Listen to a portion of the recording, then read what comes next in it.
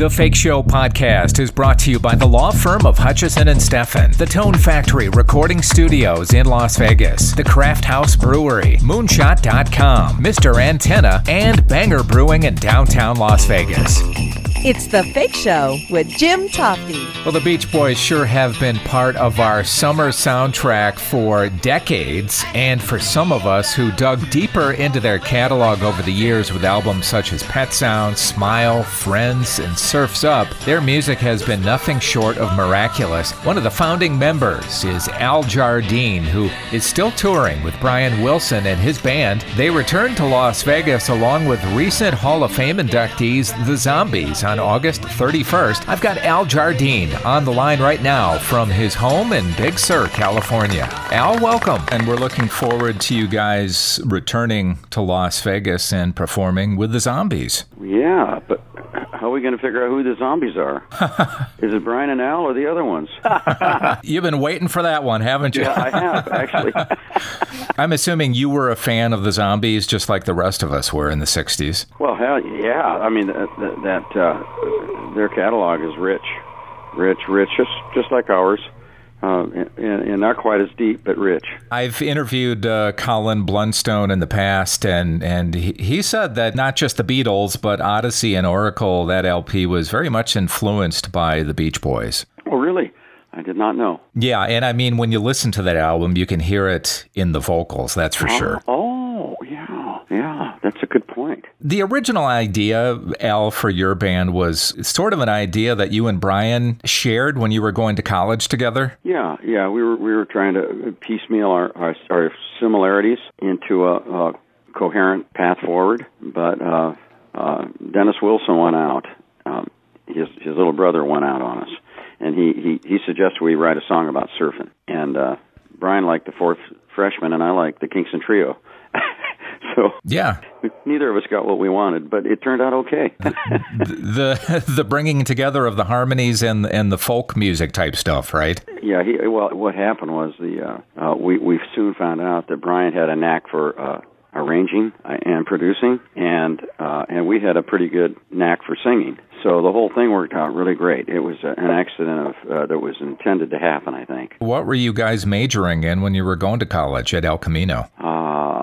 I don't know what Brian was majoring in, to be honest with you, but probably just general ed. Probably what we all do. Nobody really knows what they want. I was in a pre-med dental curriculum, and I think Brian was probably in a music curriculum. Obviously. Yeah, I know he took. We both took music, as a matter of fact. I'm going to think of it. Fundamental stuff. But he was already well on his way, with his songwriting. None of us even played instruments except for myself, and Carl was learning. Carl was taking guitar lessons, and Brian was already, pretty well on the way with his mother taught him to play. So he had a little knowledge going on there because his mom was very talented. She was an organist, and so the rest of us were just kind of catching up, you might say. But no, we weren't a band. We recorded our first record without ever having played anywhere. How did you get it together to record that first record, which I believe was Surfin'? Right, yeah. My mother loaned us the money, and she gave us a month of her wages to rent the equipment, for which we are eternally grateful. Yes, and so I rented the bass and the drums, and Carl had a guitar, and the rest is amazing. And Brian was our first drummer. Yeah, I think I read somewhere that you guys forgot the drumsticks and he played the snare with his finger. I rented the equipment. I didn't have a clue what the heck we needed, so I just rented a snare drum. Yeah, forgot about the sticks, so I had to go back and pick up a couple of brushes, really. They weren't even sticks, they were brushes. It's such a good faith type of a move from your mom, isn't it? Because most parents would say, "Are you kidding me? No way." Well, we had to audition. Really? Oh, yeah. We had it in our... we chose some very good material that almost, no one could refute. But my mother was also a college graduate in music, so she already, she had a good ear, and she was a violinist in the Toledo Orchestra, and University of Toledo Orchestra. So and my dad was a clarinetist in that same orchestra. Wow. She had a good ear, so when she heard us do the Four Freshmen stuff, she was blown away. I don't know about the surfing tune, or no, I don't know if she what she thought about that, but I could tell she was very moved by our being there and showing the interest and actually, coming to her and auditioning was a big deal. I mean, that was, you can imagine hearing all of us singing a cappella in the living room that we had, a very small living room. So it must have sounded great. It's obvious that there was a chemistry and a magic in all that. The first albums we had instruments. By then, we gone electric by the time that first album was made. So we had electric instruments. First one was acoustic. I guess that would be better. But Surfing was really an acoustic record. Brian had a way of articulating harmonies of bands like the Four Freshmen and kind of using that in what you guys did in the early days, didn't he? Oh yeah, that was his Brian's acumen for choosing harmonies. He learned very quickly. Let's put it that way.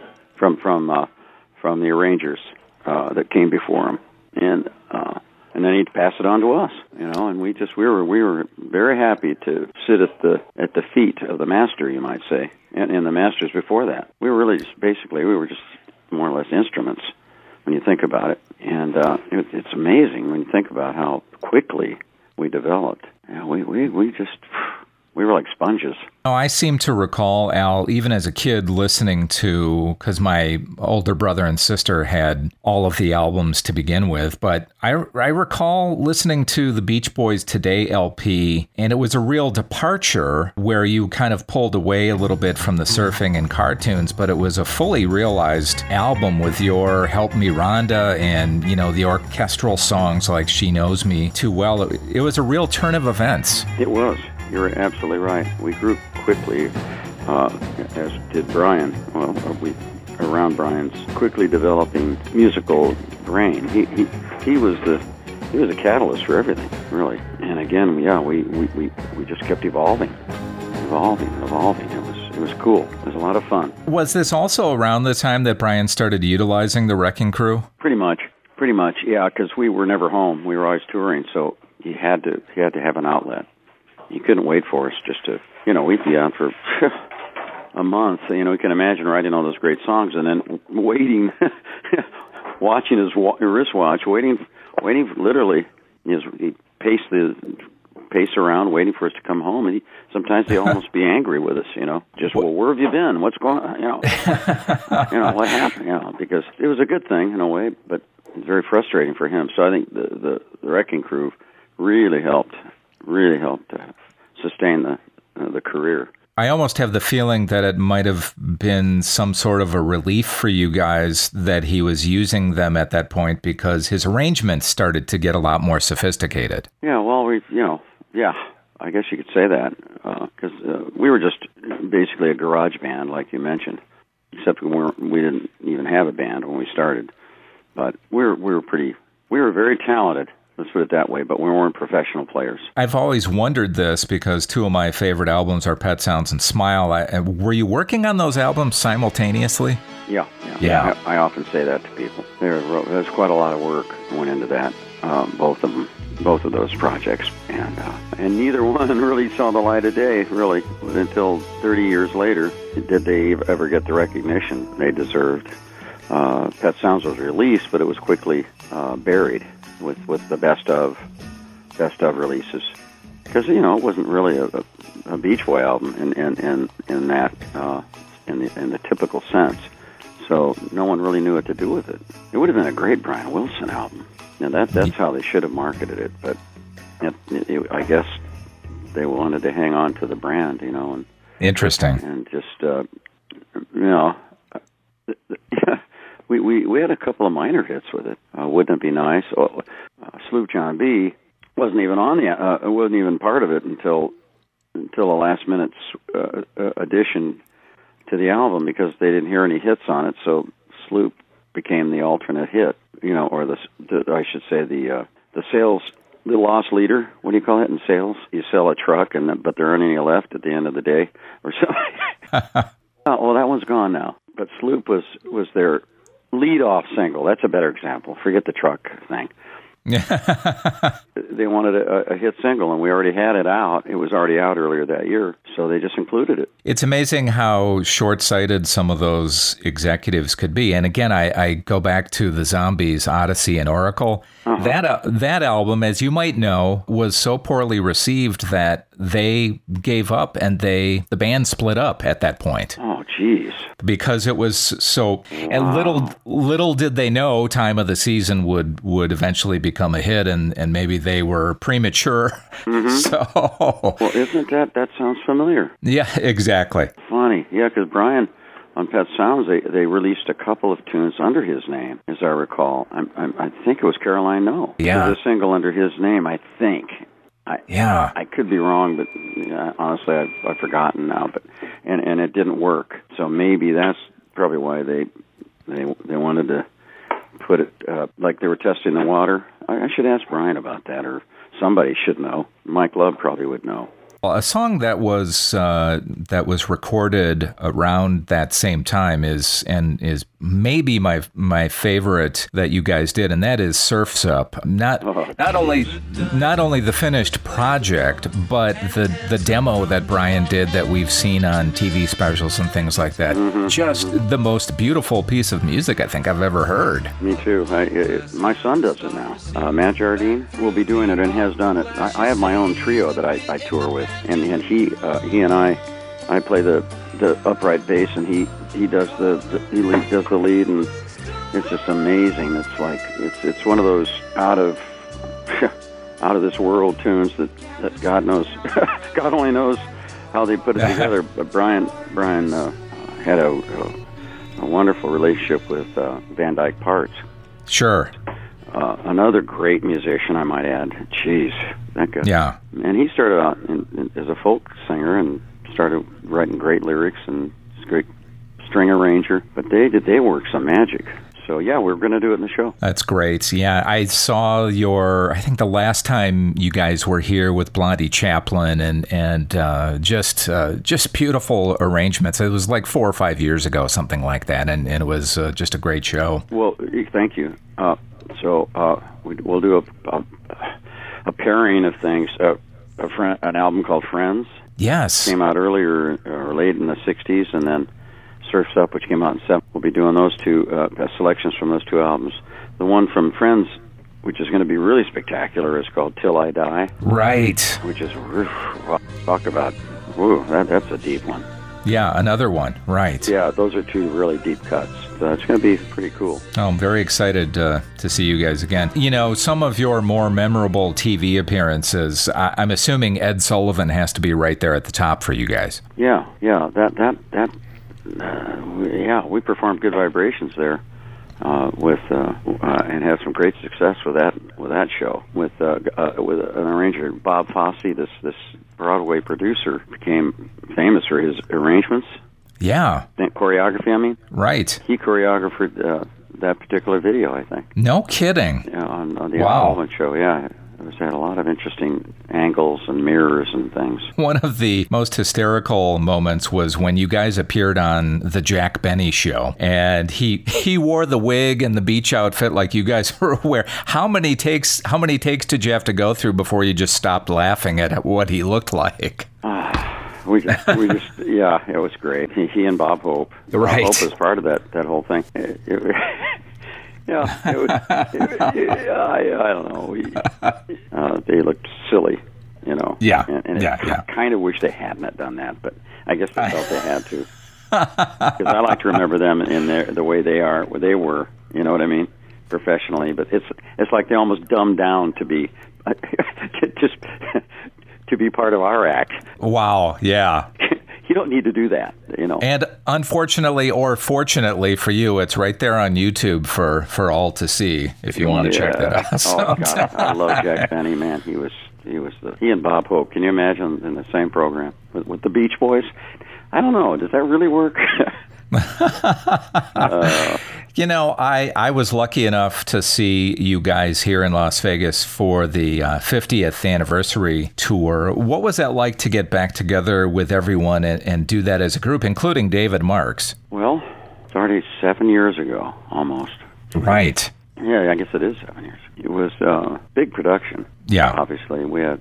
It was okay. It was one of those worldwide experiences, and I think it could have been done a little better. I think we could have produced a better show. But being what it is, the 50th is always special. We've had so many iterations of our band that it's hard to really define it. Other than it was a big celebration. We had a lot of fun. We went to all different countries. All over the world. I prefer this iteration of Brian. The Brian's band is a terrific band.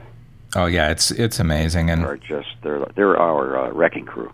Yes, we lost one of our members, unfortunately, just last week. His name is or was Nicky Wonder. He was the guitar player for the Wondermints, right? Yes, Nicky Wonder. It's funny. I remember him as Nicky Wonder. Waleska was his given name. Unfortunately, we're going to have to find a replacement for him. Oh, Brian's son-in-law, Rob, who was with us about a year ago, Bonfilio is his name, will be taking Nicky's place. Nicky was a wonder. Yes. He could play. He had a style that was extraordinarily powerful. But the music is powerful. So, fortunately, when you're dealing with great music, you can survive almost any disaster. Speaking of the 50th anniversary, everybody's talking about Woodstock, of course. Were the Beach Boys invited to Woodstock, or was that something you weren't interested in? No, they weren't, no. Yeah, I mean, I'm just assuming it's because you were kind of going through a whole transition at that point. Don't know. Yeah. Don't know. Al, I loved your album, Postcard from California, and you sure had a bunch of great friends on that album, not the least of which was Neil Young. No kidding. God, did I get lucky. Yeah, they were my Beach Boys. Yes. Well, and my two sons were also. Thank you very much, by the way. I was so lucky, and it's just I don't know what to say, but that's about it. I was lucky enough to have some good songs, had some good songwriting partners, and just had a lot of fun doing it. And there's more where that came from. If I just had enough time to do it, but Brian keeps me pretty busy right now. Yes, yeah. He's amazing, and hopefully, I can finish up some of the stuff I wasn't able to finish before on that album. So. And you say lucky to have all those people on the album, but I think it just shows what you meant to them through the years. That sure they're going to do this. I don't know. I guess so. It's. I mean, America, the group, do it. Sure. And Vanell and Jerry Beckley. Yeah. They're airy. Each one had a certain. Each one of those groups or individuals had certain intonations that makes the song even better. And Glenn Campbell, his yes. interpretation of a lyric. And Neil Young, Steve Stills. Steve Miller. I mean, God, I can't even believe it when I know. say it. It's like, what? They were on your album? It's like, whoa. And by the way, how great has it been to do so much work with your son? Yeah, well, he's a real pro. I mean, thanks. He was our Beach Boy. He was in the Beach Boys band in the late '80s. In the '80s, I guess, and early '90s.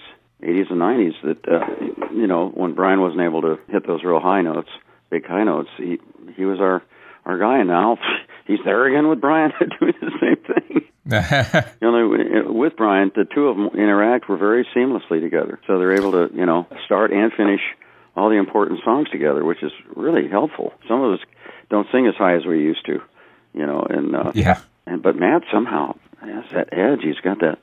I don't know how he does it, but somehow, I was when Brian early on wasn't able to tour in the 60s. I had to take over his stuff, and it wasn't easy. Yeah, I didn't do it nearly as well as Matt does. Yeah, he definitely steals the show. There are a couple of moments there where it's amazing to listen to that voice. That's for sure. Yeah, I'm just and when we work together as a trio, man, it's wonderful because as a trio we consolidate the voices. It's almost like a distillation of the harmony, so we all have to do a little bit more to make the songs completely, authentic. And so, I really hear it there because when we're on the stage with a huge band or an orchestra, you kind of get lost in the mix. Yeah. But the trio is a fabulous feeling because it's more of a, I don't know, it's more focused, throwing that out there. But the music is the star of the show, let's face it. For sure. And I mean, it's the music that counts, and Brian is just amazing. And what a match, what a pair what a great presentation for the audience. Have you ever toured with the Zombies before? No. Yeah, it's going to be great. It's Al Jardine, Brian Wilson, and the Zombies at the Joint on August 31st. As always, it's an honor talking to you, Al. I really do appreciate all the time. Oh, you're welcome. I'm glad we connected. I thought it was yesterday. Is it yesterday? It is yesterday. Yes. I don't know anymore. Great to talk to you, Al, and best of luck with the show here in Vegas. Thank you.